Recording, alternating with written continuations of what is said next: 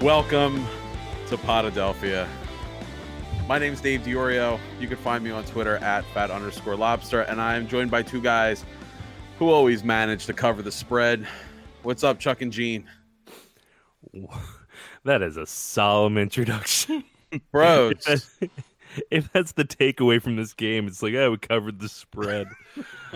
This is Chuck Siders. You can find me on Twitter at Chuck Siders. You can find the show at Podadelphia. And I'm Gene Zelek. You can find me at Producer Gene, and even I don't have anything snarky about this one. Bros. This is not how we wanted to come tonight.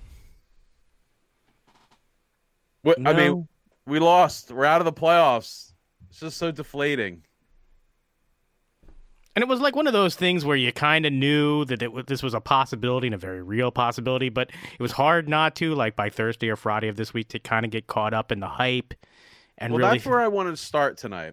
What was your mindset like going through the week and even today?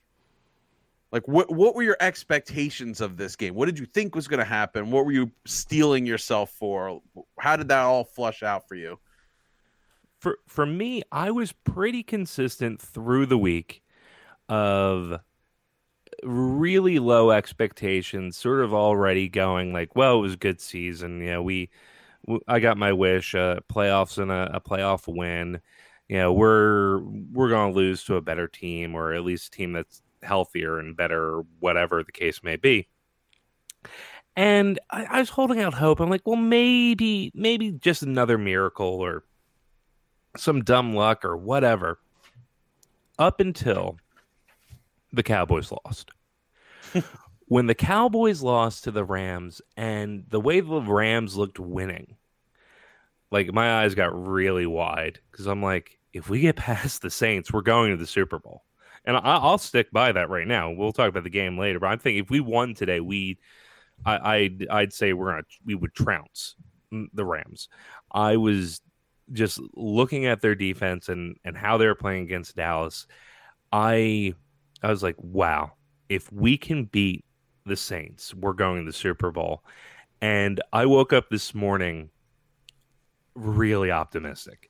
Like I sent a text out to you guys. I'm like, logically, I tell you to bet the house against the Eagles, but in my heart, I was really feeling a win. well, and kind of watching in the weekend as all of the favorites were winning, I just had this feeling like we were the ones that could kind of buck that trend today. So it was hard not to get caught up all week listening to talk radio and stuff and having everybody being like, oh, yeah, no, it's not even going to be close, and we got the revenge factor. And one of the things that kept coming up was, we're going to catch the Saints flat. They're going to come out after a 2-week layoff, and if we can just catch them flat and go up big early, we could probably ride our way home. And I felt like as it was happening in the beginning of the game, I was like, oh my God, that's what's happening. They've come out flat. They've made mistakes early. We're going to jump on this team. We're up 14 points. Holy shit! This could really happen.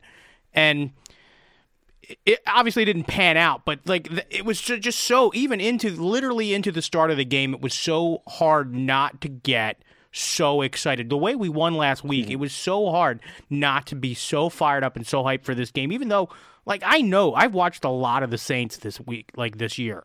They're the team I think is the best in the NFL, like by a long shot. They're very balanced.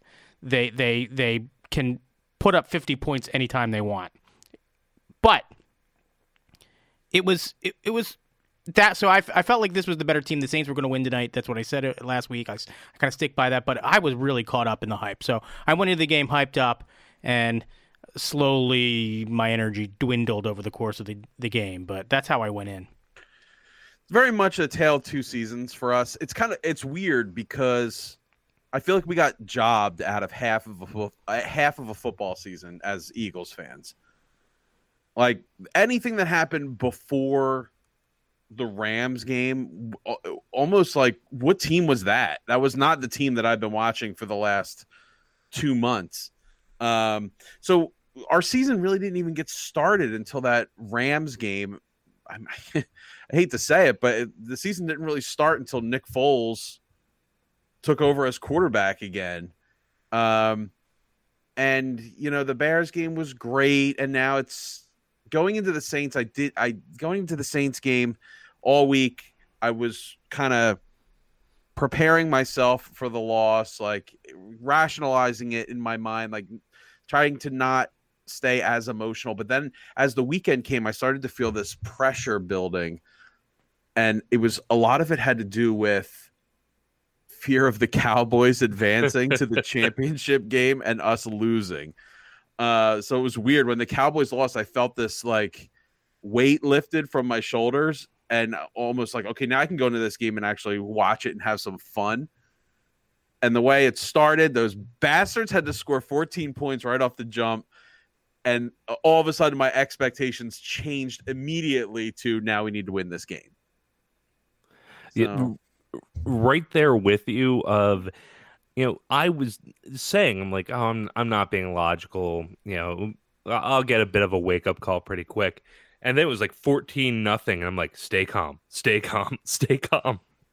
But I didn't. I failed at staying calm. I really, really thought, I'm like, oh my God, we're going to win this game. Yeah, and then it was like 14-6 and 14-13. And then even when it was 14-20, I mean, you still think you have a chance. Somehow it's like you need to score again after the first 10 minutes of a football game. I'm pretty sure we can find a way to score one more against this defense. But I guess it was not to be. So what surprised you about this game other than, was this the game that you kind of thought you would see? Did you expect that the Saints were going to come in and... I expected both teams to score much more than they did. I don't know what the over-under was for this game, but I'm almost certain the under won by a lot. Yeah, I think it was close to 45. Yeah, which, when we talk about the loss, we could do the talk radio thing, like who do you think's the most to blame for the loss? Is it Doug? Is it Jim? Is it Alshon? But no, seriously, who do you think is most to blame for the loss? I think it's the Saints, I mean Sean Payton to a certain degree. I don't know. I mean, I'd love to say that there was a particularly bad Eagle, but I feel like Doug maybe his game plan didn't kind of. It's almost like it ran out of something in the second quarter, or he just didn't have the personnel. I don't know. Like, I didn't feel like he was getting totally out-coached. I certainly didn't feel like Jim Schwartz. I mean, that offense is a good offense. To keep that offense at bay as long as they did, with how they kind of became the walking wounded in the second quarter. And I hate to go back to injuries, but like, I feel like this is a beat-up team, and they've been held together with duct tape and glue for weeks. So the fact that they were able to hold on this far into the season, basically with their backs against a wall, like win or go home for a month now, it's amazing to me that they were within one possession and late in the game, as late in the game as they were, and leading at halftime. That, to me, I can't fault Jim Schwartz. I'd love to fault Jim Schwartz, but a lot of what he did defensively, really, we got beat by two guys. We got beat by Drew Brees, and we got beat by Michael Thomas. We had no answer for Michael Thomas. Zero answer for Michael Thomas. We held the running game absolutely in check. The plan had to have been going in, we're going to not let them run on us. And for 3/4 of the game, they couldn't run on us. They absolutely couldn't. This is a team that... Both of these running backs are Pro Bowl caliber running backs. These guys have trucked other teams, and we were holding them in check. They couldn't do anything on first down on the ground. Here's the thing. I was at a party watching the game, and all I heard was, "Got to get pressure. Got to get pressure on Brees. Why isn't Schwartz sending anyone?" Pressure. There's no pressure. Why do we only send 4? Well, if I told you that, we were going to hold a team that on average scores 31 points a game to 20, and Drew Brees, a Hall of Fame quarterback, was going to throw for 300 yards, 2 touchdowns, 1 interception, a quarterback rating of like 66, and they weren't going to be able to move the ball on the ground, I am taking that every single time. This is not the defense's fault. I mean, look, 3rd and 15, there's a lot of 3rd and longs that the Saints were able to convert. Could we have blitzed somebody? Yeah. But, I mean, I'm going to trust Jim Schwartz's decision-making process on this. I mean, you have a secondary that is shredded. And, we're talking about when Rasul was down for a while. Maddox got hurt towards the end of the game. And then, Cox was in and out. Who else from that line was? Bennett was down for a bit. Yeah, Bennett was down for a little bit. If we started blitzing people, Drew Brees would have picked us the hell apart. Well, that's the thing is if we had blitzed, instead of those being like 3rd down conversions, they would have been touchdowns. Like that's what it is. Is the reason why Jim Schwartz his whole plan was you're not going to run us and you're not going to beat us for 40 yards. Like, yeah, I mean, we stopped the thing that we have the capability to stop. And, they did their best. And I think they did a pretty damn good job, to be honest with you. Yeah, no, if you had told me that the Saints were going to get 20, I'd have been like, we're going to win this game. Like, that first pick was marvelous. Yeah. Yeah. I mean, and that's how we had to go in and play defensively. Actually, I would give probably the top marks to Jim Schwartz because of all of the people coming off that first game. I feel like he had the hardest job to adjust to. And I think absolutely the defense had the biggest improvement from the first Saints game because they looked horrible in that first game, and they absolutely resurrected themselves in this game. Yeah, I completely agree with you, Gene. And then also, like those 3rd and longs weren't easy; they weren't gimmies. Brees showed a lot of patience in there. It wasn't. A heavy pressure, but he was getting some pressure and, threaded the needle, found the right guy. He made, 3rd and long. Like, God, I feel like so many times we had him at, 1st and 20 due to holding penalties and whatever that, a lesser quarterback wouldn't have even put up 20. A different quarterback, wouldn't have converted those 3rd downs, wouldn't have put them in place to get the field goals that they did. No, I mean, it was frustrating to see those 3rd down conversions. It was frustrating to see them move the ball, but we held a incredibly dynamic offensive team to 20. And in two different spots, that's a huge one. In 2 different spots, we held them to field goals when touchdowns absolutely would have buried us. Absolutely would have completely taken us out of the game. And twice we were able to hold them to 3 instead of 7. Gene, you mentioned you couldn't really think of an Eagle that had like a particularly bad game. I was thinking on defense. Yeah. How does this sound? 18 for 31, 201 yards, 1 touchdown, 2 interceptions. That 49 QBR. That's not great. No, and that pick to Ertz, though, when he was throwing to Ertz, it was underthrown by a lot off his back foot, and it was real. I mean, we were getting points on that drive.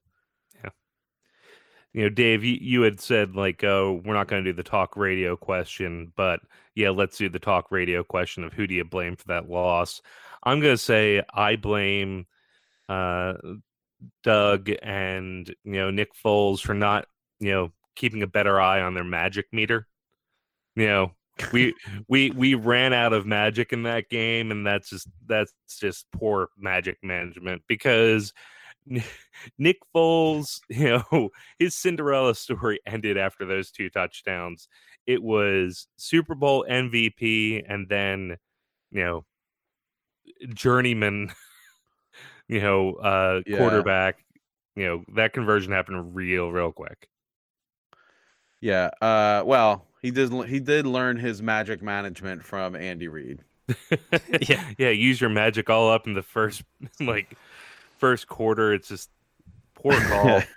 And calling ice 3, when ice 1 would have been sufficient. That's okay. A Final Fantasy I think we went too far now. I think we just lost some people now. So what do you credit the offense's? And I'm going to use the word. What do you credit the offense's impotence to? How do you looks so good for basically 3 drives, and then I guess a fake punt like rattles your offense to the core. I mean, like, is momentum like that big of a swing? I'll say just to kick this bit off, they look like they could not communicate. I don't know what the plan was in order to get the ball snapped. It was something with the guard. Were you watching the guard moving his arm or something? It looks like the way the signal works is the guard looks back at Foles. Foles does the leg kick. Then the guard flashes an arm to the center, and then the center snaps it because you can't hear anything in the dome. They looked like they were, oh my God, it's loud here. We can't hear. What should we do? I mean, usually all week you hear when you play the Saints, or I guess particularly the Saints, but really any dome team, like, we pumped so much noise into the practice facility to simulate in-game. I didn't really hear a lot of that this week. I did hear that right before the game. But did? That's the only time I heard it. But like it was in the very couple of minutes leading right up to pregame. But literally in that's the kind of thing that you, like you said, you always hear. Almost as if like if it didn't really happen, they would say it anyway.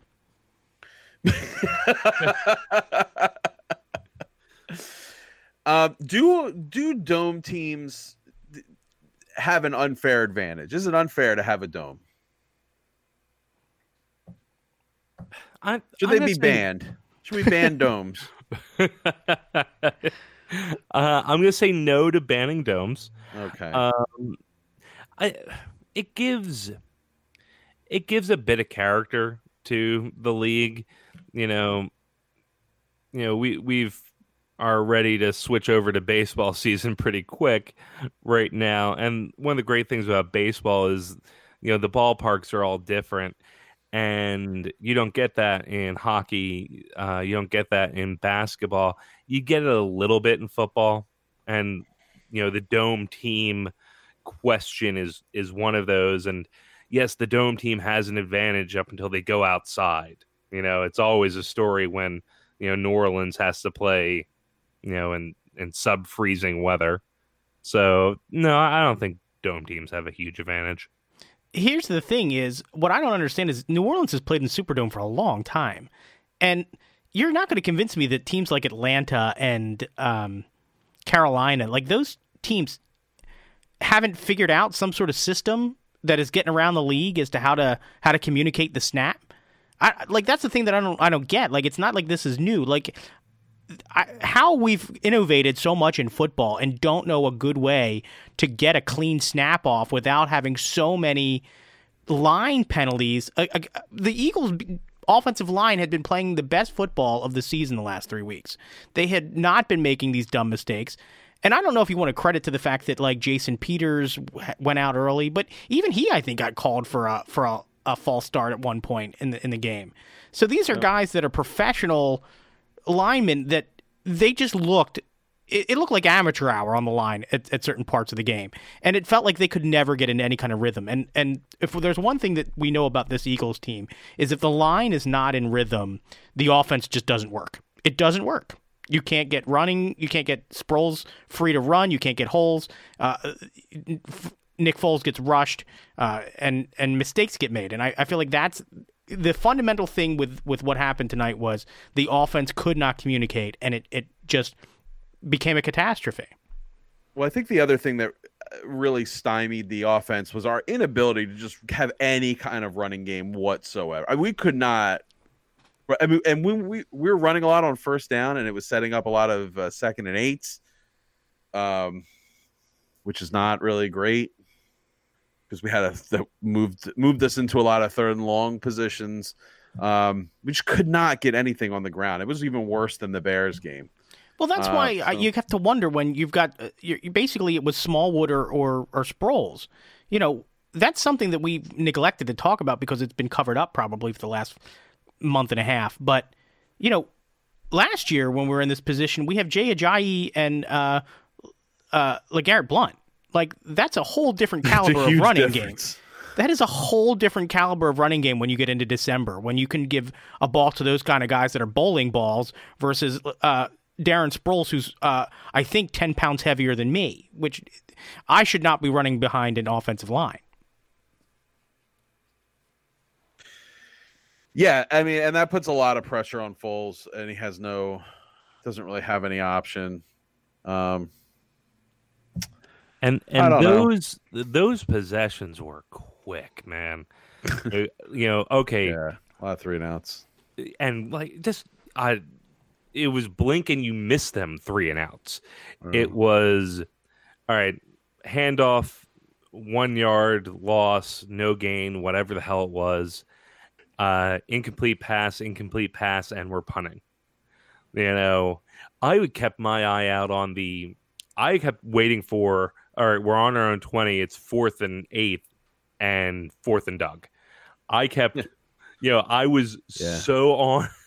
I'm like, but maybe it would have been a good call just to change things up. I mean, it would have probably been a touchdown the other way pretty quick. But... Unfortunately, we were never in a position where he could really realistically even gamble on something like that because we were in the game until so late. Well, let's talk about the big decision Doug had. And it was weird because it came so early in the game. And it was a holding penalty. So his option is 4th and 1 or take the penalty and give Breeze another crack at a 3rd and 11. Right. And he decided to decline the penalty to make a 4th down situation. And I think New Orleans was probably on their own. They were on their own 30 or close to 35. Yeah, something like that. They were not. It was not like anywhere near field goal range or anything. No, and then it was a long. It was a long one. It was like the full. It was one of those things that you can't even really run a sneak on. You know what I mean? Yeah, sometimes and if that was right on the heels of the Foles interception, right? Right. Yeah. Right. Exactly. It was the following drive. So man, that drive was the whole game right there. The interception, the decision of Doug to decline the penalty, the fake punt, and then there was a 4th and goal that they converted. Right. If any one of those things don't happen,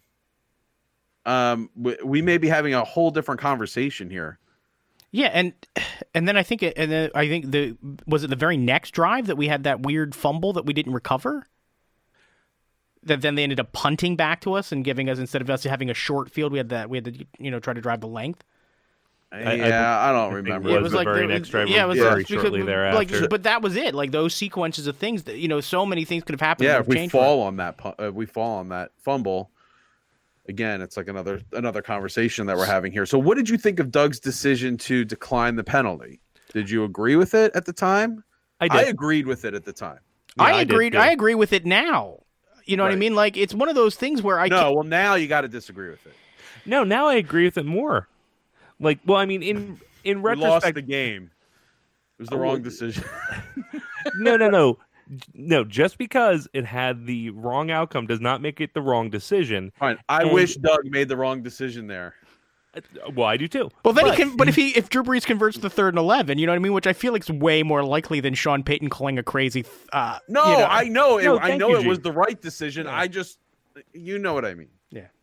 No.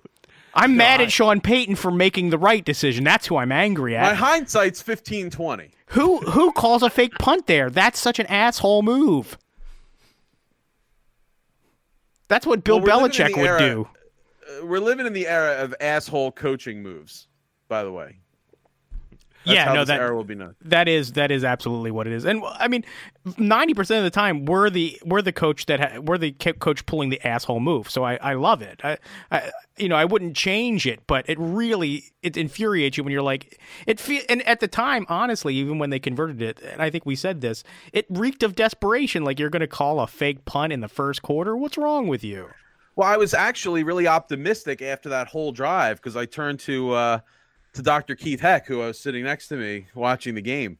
And I said, well, they scored a touchdown, but the good news is it took a turnover, a weird penalty decision, a fake punt, a 4th down, and 12 minutes to do it. So they put together 2 12-minute drives in this game, didn't they?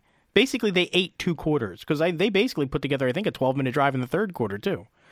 They did, yeah. It was like 12 minutes and 91 yards. It was insane.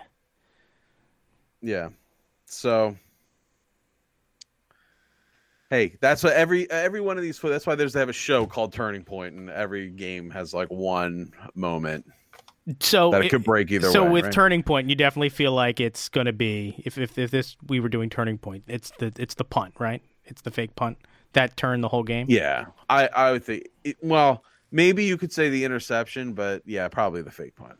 I'd be more inclined to say the interception because, yeah, interceptions happen, but if that was caught, we're scoring another touchdown, and now instead of being up 14, Yeah, it's a 14 points. It's a 14-point swing from that turnover, right? Yeah, and but even just momentum wise, of we come in their house and put up 3 touchdowns, and if they have the same exact drive, weird shit and all, and eat up 12 minutes of the clock. Well, what do we care? We just put up, 21, and Doug's play calling and Nick Foles, gunslinger have been rewarded, and I think they just feed on that. After it became 14-7, I was like, I was a little nervous just because I felt like we were letting the better team hang around, which we did. Well, so let's jump to the end of the game. When that field goal missed, were you like, all right, this is divine intervention. This is destiny. That's the way I felt.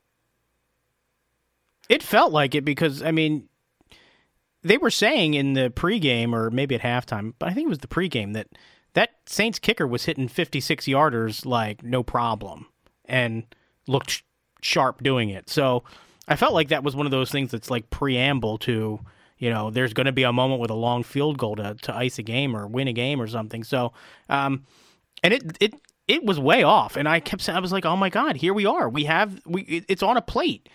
It was the right kind of amount of time left where you really could theoretically put the game away and just go in and score. If you could manage the clock correctly, you could have plenty of time to go and score the touchdown and not leave them any time to come back.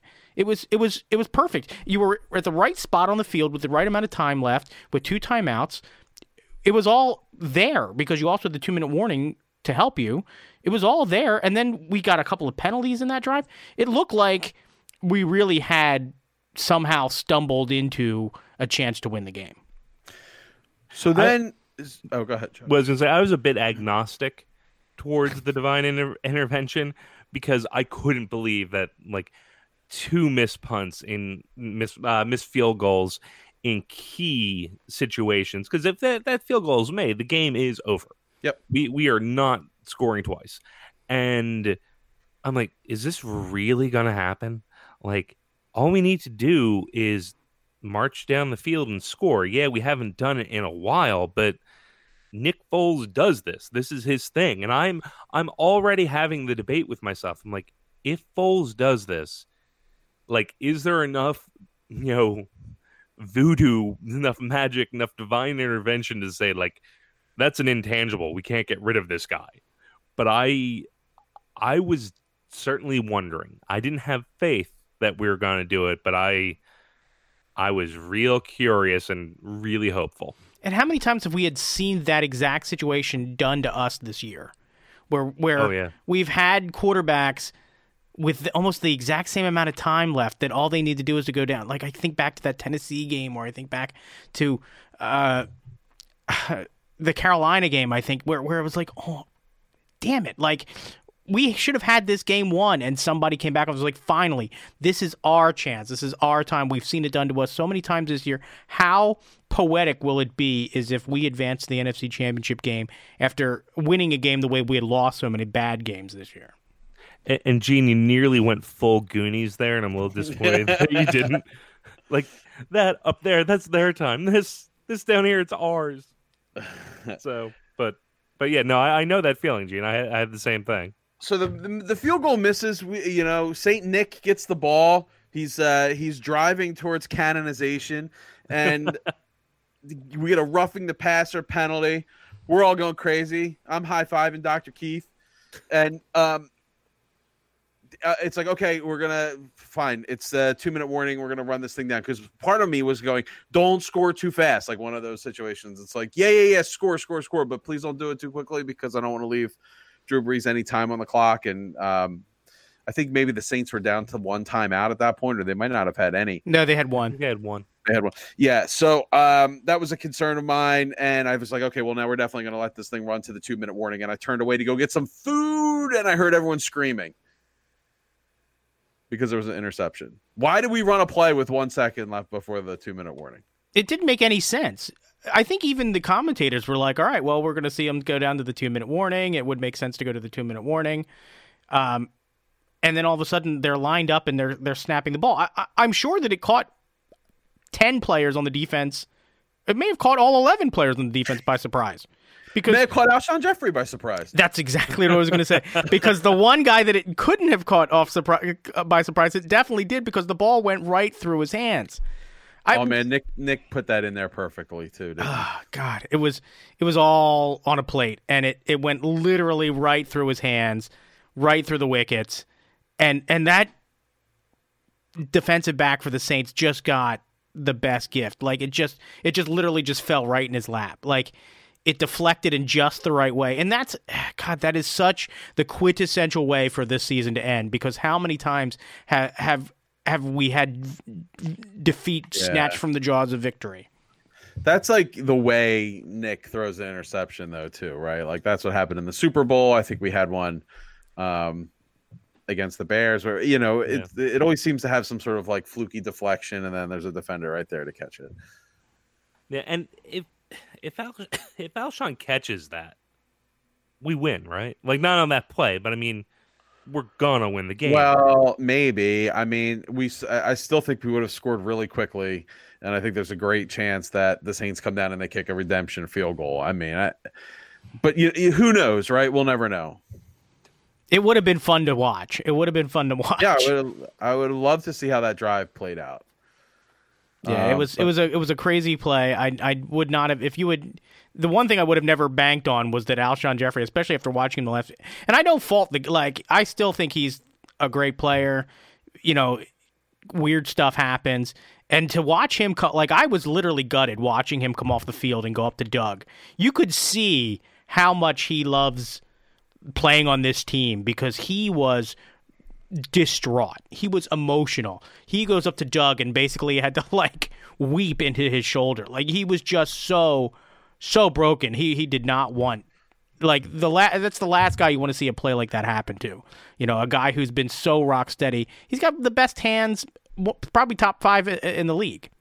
I'd say he's bebop and rock steady. Yeah. Yeah, no, and I mean he took it on the chin. He did the whole post-game thing.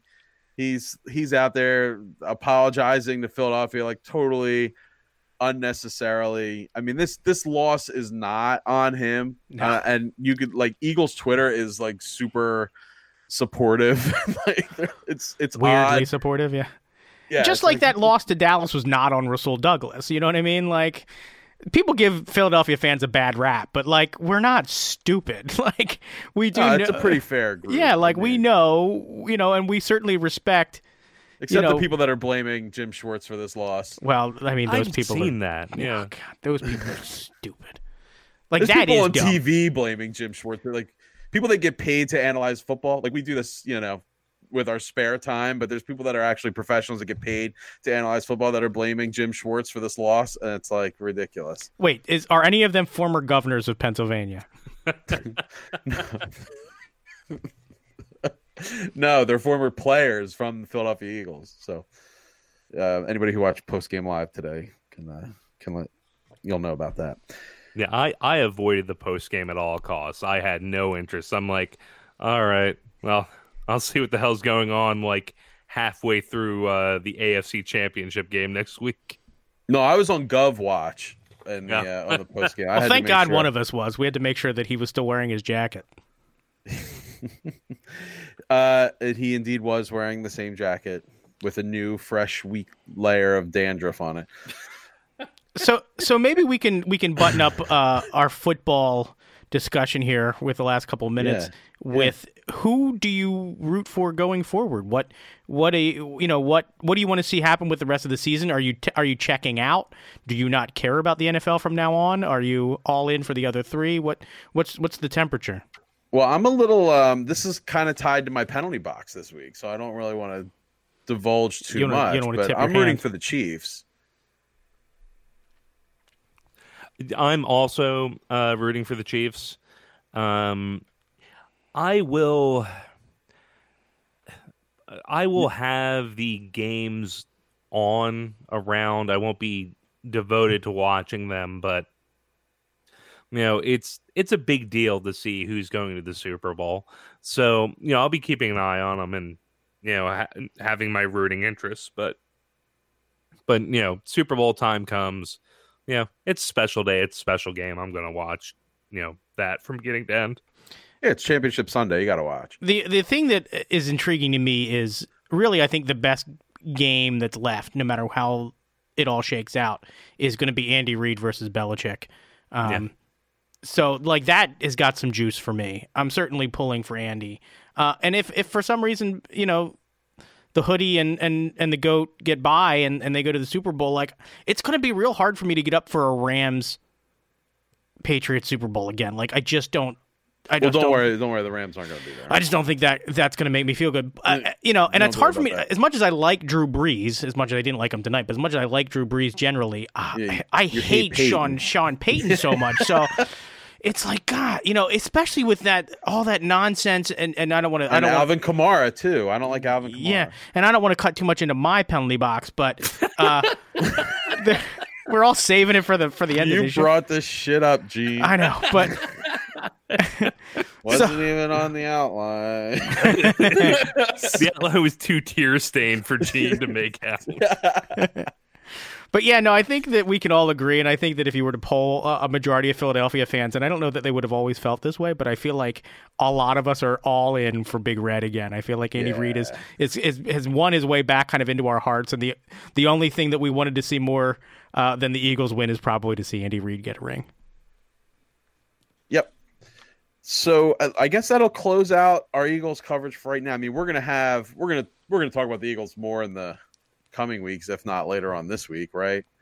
We got to talk about who's staying, who's going, who do we want to get in here, and any changes to the coaching staff and all that stuff, and draft who we got to draft and all that. So there's no such thing as the off season with the Eagles. Football, it just won't headline the show. Yeah, maybe as much. It may not open, but it'll always be here. So let's move on because Gene, I like your hoodie that you're wearing, and I like your hat. So thanks. Because we immediately threw on Phillies gear, I guess. Literally, as soon as the eulogy was read and they started going to shake hands and sit at the middle of the field, I was already into my closet putting on my Phillies hoodie and into my red. Man, I was ready to turn the page. Guess how many days it is until pitchers catchers report? Not nearly as many as I'd like it to be, but I don't know because it's still TBD. Yeah. Oh, really? I always think Valentine's Day. That's all. Most teams that have announced it's either the 13th or the 14th. Yeah, so we got a couple weeks until pitchers and catchers. So some of these big name free agents got to start making decisions. And I just got an alert on my phone at 10:55. Manny Machado has signed? What's that? Manny Machado signed? No, but it does involve Manny Machado. The White Sox have made an 8-year offer to Manny Machado. So evidently he's sitting on a White Sox offer, a Phillies offer, and a mystery team right now. Mystery team. Yeah, which Yankees, translates into agent bullshit. Yeah. No, the last time I heard that mystery team agent bullshit, we were the mystery team agent bullshit. Oh, who do we get? Wasn't that Cliff Lee? Weren't we the mystery team? I think you're right. Yeah. No, but this time it really is agent bullshit. I promise. So there was a lot. So let's talk about baseball. Let's talk about the Phillies. It was the other thing that people were talking about around me, at least all week. What was the vibe that you guys got? Did you really think that by the time the show opened today that we would be talking about Bryce Harper as a Philly? I did. I did. I thought this weekend was going to be like a Sixers win, sign Bryce Harper, and then, Eagles, and maybe Manny Machado also signs with the Phillies. Because I am now like, and then Boston sinks into some kind of like bottomless pit, like just to really complete the entire. Yeah, no, I'm thinking like, so if you take a pie chart, right? I think it is like, all right, so 75%, 3/4 of the pie is we get Bryce Harper, right? So that's where I'm at right now. Then there's 25% left. I think 20% of that is we sign Bryce Harper and Manny Machado. Wow. And then 5% is that we don't get either. I guess this is the last option. That's crazy. Do you think that there's some sort of like posturing where one of them is? Do you think we have to give them the exact same contract so that one of them doesn't feel slighted, so that they both come out with 10-year, $300 million contracts, and they can both be like, we're both the best? No, because I think that there's probably, I don't know. I have no idea. It's whatever their agents. Because really, don't you think like there's a lot of ego with these, particularly these two guys? It feels like they both of these guys really want to be the one that's like, I'm the guy. I got the big contract. So you want to give them a tie, like in order for them the same contract. You both announce on the same day, so no one had it first. I feel like that's the only way we get both. Like and this is literally just me who knows nothing, just spouting nonsense. But that's kind of the vibe I get. The only other thing I could think of is that and this is a Machado thing, if he really has his heart set on New York, maybe he'd be willing to take a little bit of, I just feel like the Phillies are going to pay whichever one they get the most money. I feel like they have the capability to offer the most money. Although one of the reports I read is that the Phillies are no longer going to spend crazy money, that they're looking to pay market value. But how in God's name do you know what market value is on these two guys? I don't know that there's ever been any kind of situation where two guys like this could command the contract that they want. And I think both of them want 10-year deals, and I don't know that anybody's going to actually do 10 years. Well, whatever the Phillies pay or whatever anyone pays them is market value. There are no comparables. Like, maybe when Trout, if Trout hits free agency, sorry, we'll change it back to when. But when Trout hits free agency, there might be some more recent comparables. But it's been a little bit since you've had I don't know. I value Harper so much more than Machado, and I feel like that's the consensus, but I could be wrong. I feel like it's a clear 1A, 1B sort of thing. And they've both been in the league for so long, it seems. Not a long, but they're both established in the league, but still both so young. And I feel like that's the thing that makes it such a strange circumstance. Most of the time with guys like this, you're not used to seeing guys that are 25 or 26. Because now you're talking 10 years. They're only 35. Yes, I know. You're still an effective player. Look at McCutchen right now. I mean, he may not be worth the contract at the end, but it's still going to be productive. And they're not these like hulking first basemen or catchers that are going to wear down or slow down.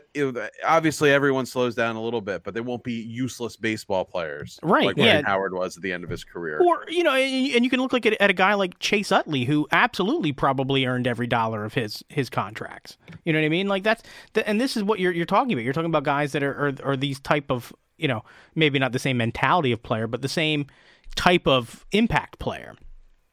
Real quick, I just love, Gene, that you had to step in. Fact that like maybe not the same mentality of like, I need to put this out there that no one can misunderstand what I'm saying, that Manny Machado has the same work ethic as Chase Utley. I don't think Bryce Harper does either, just for the record. I don't think anybody does. I mean, I think Chase Utley's out there right now taking ground balls. Like, but I love that clarification because I knew 100% where it was coming from. It was like, Manny Machado is not Chase Utley. So you guys have been following this Bryce Harper meeting in Vegas on Twitter, Yay? Yes. Yeah, I don't know why I'm talking oddly. Yeah, we were all hitting refresh. Why is Greg Luzinski the one giving so much information about? Is he involved in this process somehow? I mean, he doesn't have anything else to do. Bull's Barbecue's closed. But like, you know what I'm talking about? He's just available. He likes to. I know that he seems like he's probably a Vegas guy. Maybe he's got a house out there and was just around. So 2 days ago, Greg Luzinski tweets, Harper signing, picking up. Sat is the day we make out move. I think he means make our move. Middleton is going to okay the deal on Saturday and okay the spending for a great hitter. Harper's on his way. Then yesterday he writes, Las Vegas, the plane has landed. And today he tweets out a picture of Bryce Harper wearing a Phillies uniform, which is obviously photoshopped. I don't think he knows any more than any of the rest of us. Like, I could have tweeted that exact same sequence, and I haven't left my house in 2 days. I mean, also, his account is not verified. Do you think that there's a fake bull? No, I think it's really him. I just I don't know why he's so involved. I don't know. What they should have done is they should have gotten Pat Burrell. I feel like he would have been a much better spokesperson for this sort of deal. Yeah, Pat would be like, Bryce, you remind me of myself 20 years ago, but way more talented and married. Might I recommend changing one of those things? Have you ever heard of Old City? Well,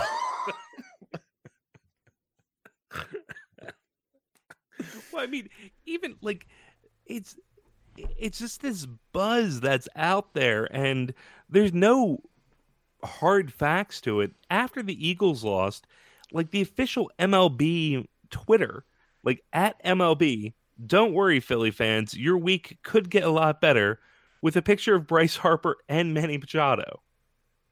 Wait, at MLB tweeted that? Yeah, at 7:56 tonight. Don't worry, Philly fans, your week could get a lot better. So the MLB is now trolling us? No, everybody is hinting like they know something. Yeah. Yeah, I mean, you got Nightingale out there, USA Today, saying that, you know, we're the clear-cut favorites now. Everybody like, oh, Bryce Harper was so impressed at the meeting, and John Middleton was so impressed with Bryce Harper, and everybody's just super impressed. And his wife was so pretty. I'm impressed. Are you guys impressed? So impressed. But yeah, Middleton was creepy about the wife. It's like, she's really nice, you know. Wait, would you care to talk about Bryce as a ball player? I hear he's a good husband, and that wife deserves that. Did you have you guys seen? I recently watched Moneyball again, and when the scouts are talking, and the one guy he's got an ugly girlfriend. He's like, what does it mean? He's got an ugly girlfriend. It means he lacks confidence.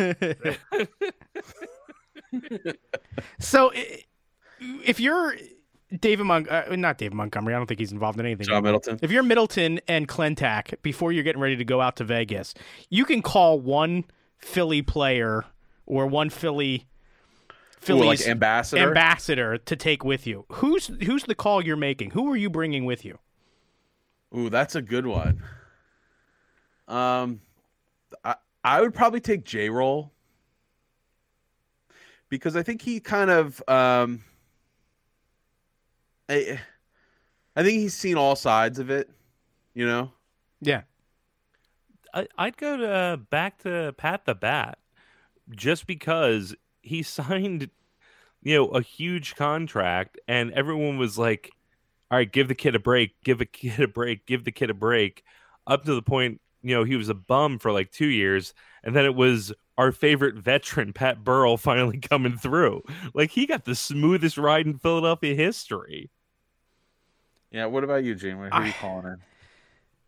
And I think that this may have been who they actually called. I think after watching the All-Star game, Harper and Reese seem like they're really, really tight. And I know that he's kind of a currently on the team kind of guy, but they seemed like really, really good buds. Like, they seemed real chummy. So I think that especially for the Harper meeting, like, take his buddy Reese out there with him.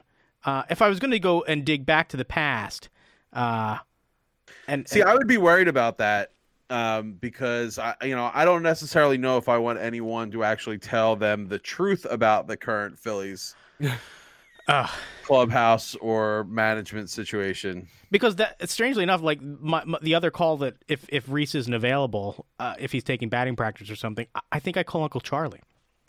Oh yeah, that's a good one. But you can't trust what Charlie Manuel's gonna say. He might be the guy that comes like, "Oh, Bryce, they're gonna love you, but not the way Gabe Kapler plays you. When Gabe Kapler messes up all your statistics, you're gonna get booed." I didn't know that this impression? I didn't know that Uncle Charlie was from Song of the South. Like, I mean, granted, I've never seen Song of the South, but I imagine that's what it sounds. You're not allowed to see that movie. Yes, it did become a bit Foghorn Leghorn, and I don't know where that came from. Well, look at here, Bryce. Oh, it's too hot today, Bryce. Too hot. What's that? I mean, you broke out yet another impression that's your Charlton Heston. Or sorry, more your Clint Eastwood. Just talk through your teeth. Okay, Chuck.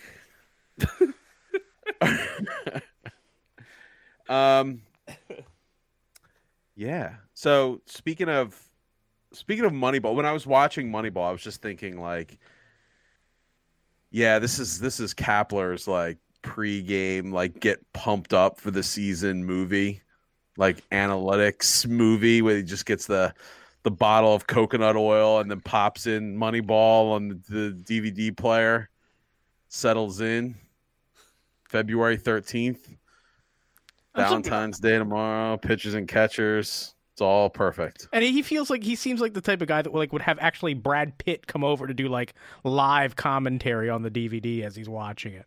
And Kapler looks like he probably still uses DVDs and hasn't upgraded. Brad, help me with my stretches, Brad.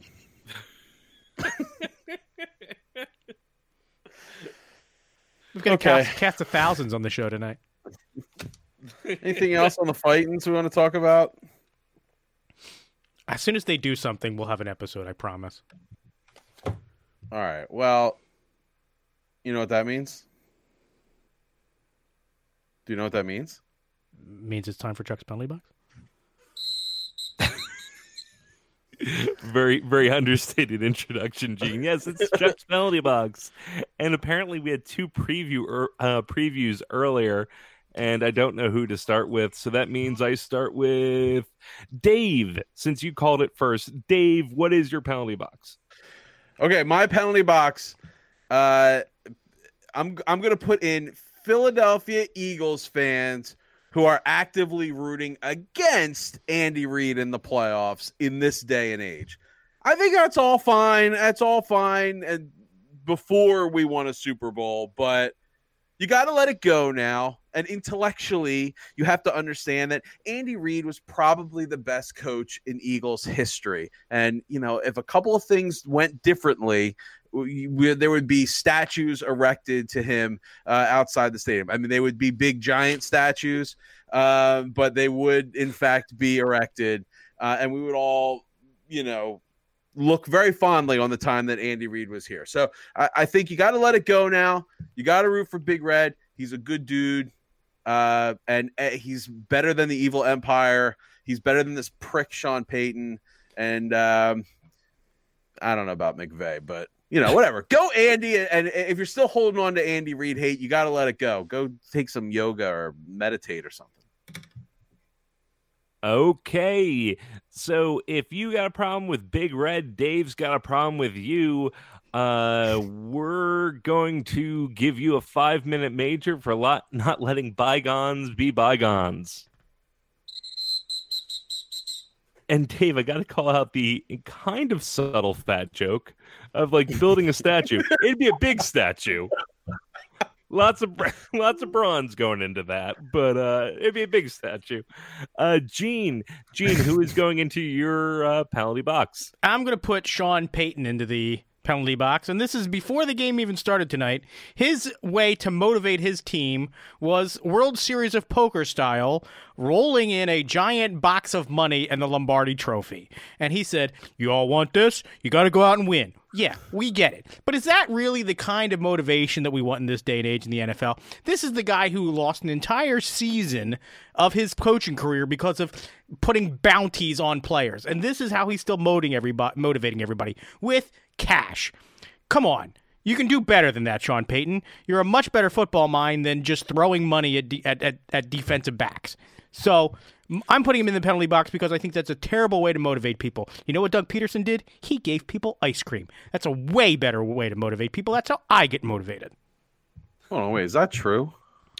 I don't know if that's true or not, but the ice cream. I think so. I don't know if he was joking. I think like the quote was something like they asked Doug what he thought about it, and he's like, "I just gave people ice cream," which is a very Doug thing to say. Does Nico have any pictures of rookies carrying that ice cream back to the locker room? I wish. That would be great. Screw Sean Payton. Okay, so Sean Payton's going into the penalty box. His penalty will be a fine for excessive showmanship. It's going to be $50,000 paid all in ones, just like the way the cash was brought in. Oh, they were all ones with like 20s wrapped around them? No, there were ones on the outside too. Like they're like vacuum sealed, like ready to go back to the bank. Lame. Like, or it could just be like, look how much money you could waste at the strip club. Like it's all here. It's all ready. I got you backstage passes. I feel like they missed an opportunity to have a giant check. Whenever you have the option to have a giant check, you should have a giant check. The reanimated corpse of Ed McMahon and the giant check. Oh, yeah, I forgot he died. Chuck, who's in your penalty box? In my penalty box is not a NFL coach. I didn't get the memo. That's what we were doing. In my penalty box is Sam Carchidi, the Flyers beat writer for Philadelphia Daily News, I believe. And his penchant for posting just jokes. They're not political. They're just jokes. People need to learn to laugh. He did twice in 1 week. And I'm going to butcher the poor new congresswoman's name, Alexandria Ocasio-Cortez or Cortez. The first one was like, "Oh, we're it's such a bad week. Here's something to lighten everybody up." And it was really a millennial joke, but like some joke at her expense. And then he got crap for it, and he said, "It's not political. It's just comedy. It's not political." And then he did a joke about Trump building a wall around the Cowboys or something, holding up that bill that he held up once upon a time. It's political, Sam. You can't escape it in this day. And I'm not telling you not to be political. Just own it. Like, you can't keep posting like these semi-Republican things and going, it's not political. And then look at all the comments. The comments are atrocious. Like not just I disagree with him politically. These are the real like Pepe 4chan QAnon people, like who are just like, "Yeah, Sam, tell the libs, those social justice warriors." I'm like, dude, give it up. They weren't funny to begin with. Find a new line of humor. Stop being everybody's dad on Facebook. So, for Sam Carchidi, I'm giving him 4 years now that Mueller's after him. It's just a joke. I'm not political. Why does this like political stuff happen with the Flyers? Wasn't Gritty politicized earlier this year as like a liberal symbol or something like that? Like, yes, the Antifa non-binary anarchist or something. That's looks what Gritty means to me. He's saying Gritty screaming at Nazis. I'm always down for people screaming at Nazis. So, but if Gritty had a voice, what do you think it would sound like?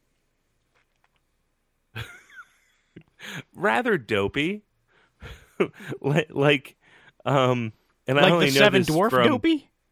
What's what? Like the Seven Dwarf Dopey?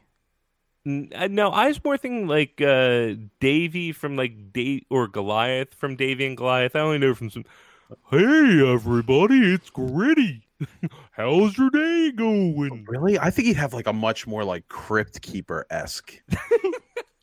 See, I was Sort thinking of like more a high pitched like I'm Gritty.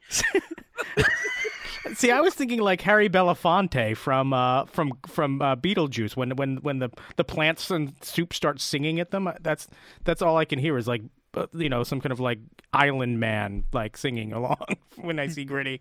Oh man, wow. Come, We have some Mr. very me banana of Gritty's voice. Oh my goodness. we have to do an all. We're worried about content. After football and before baseball, I think an all Gritty impression show might be called for. Oh my lord. I think on that note, we're gonna end today's episode. So that's all the time we have for today. This is your weekly reminder to please check out the Whip Around, our sister show. I'm going to be on it this week, so make sure you download on Wednesday. That'll be a good time. Also, please remember to follow us on Twitter, Instagram, and Facebook. You can find us on all of those platforms at Podadelphia. And please, if you could find some time in your busy day to give us a 5-star review on iTunes, we would really appreciate it. It helps other people find the show. And I guess we'll see you next week.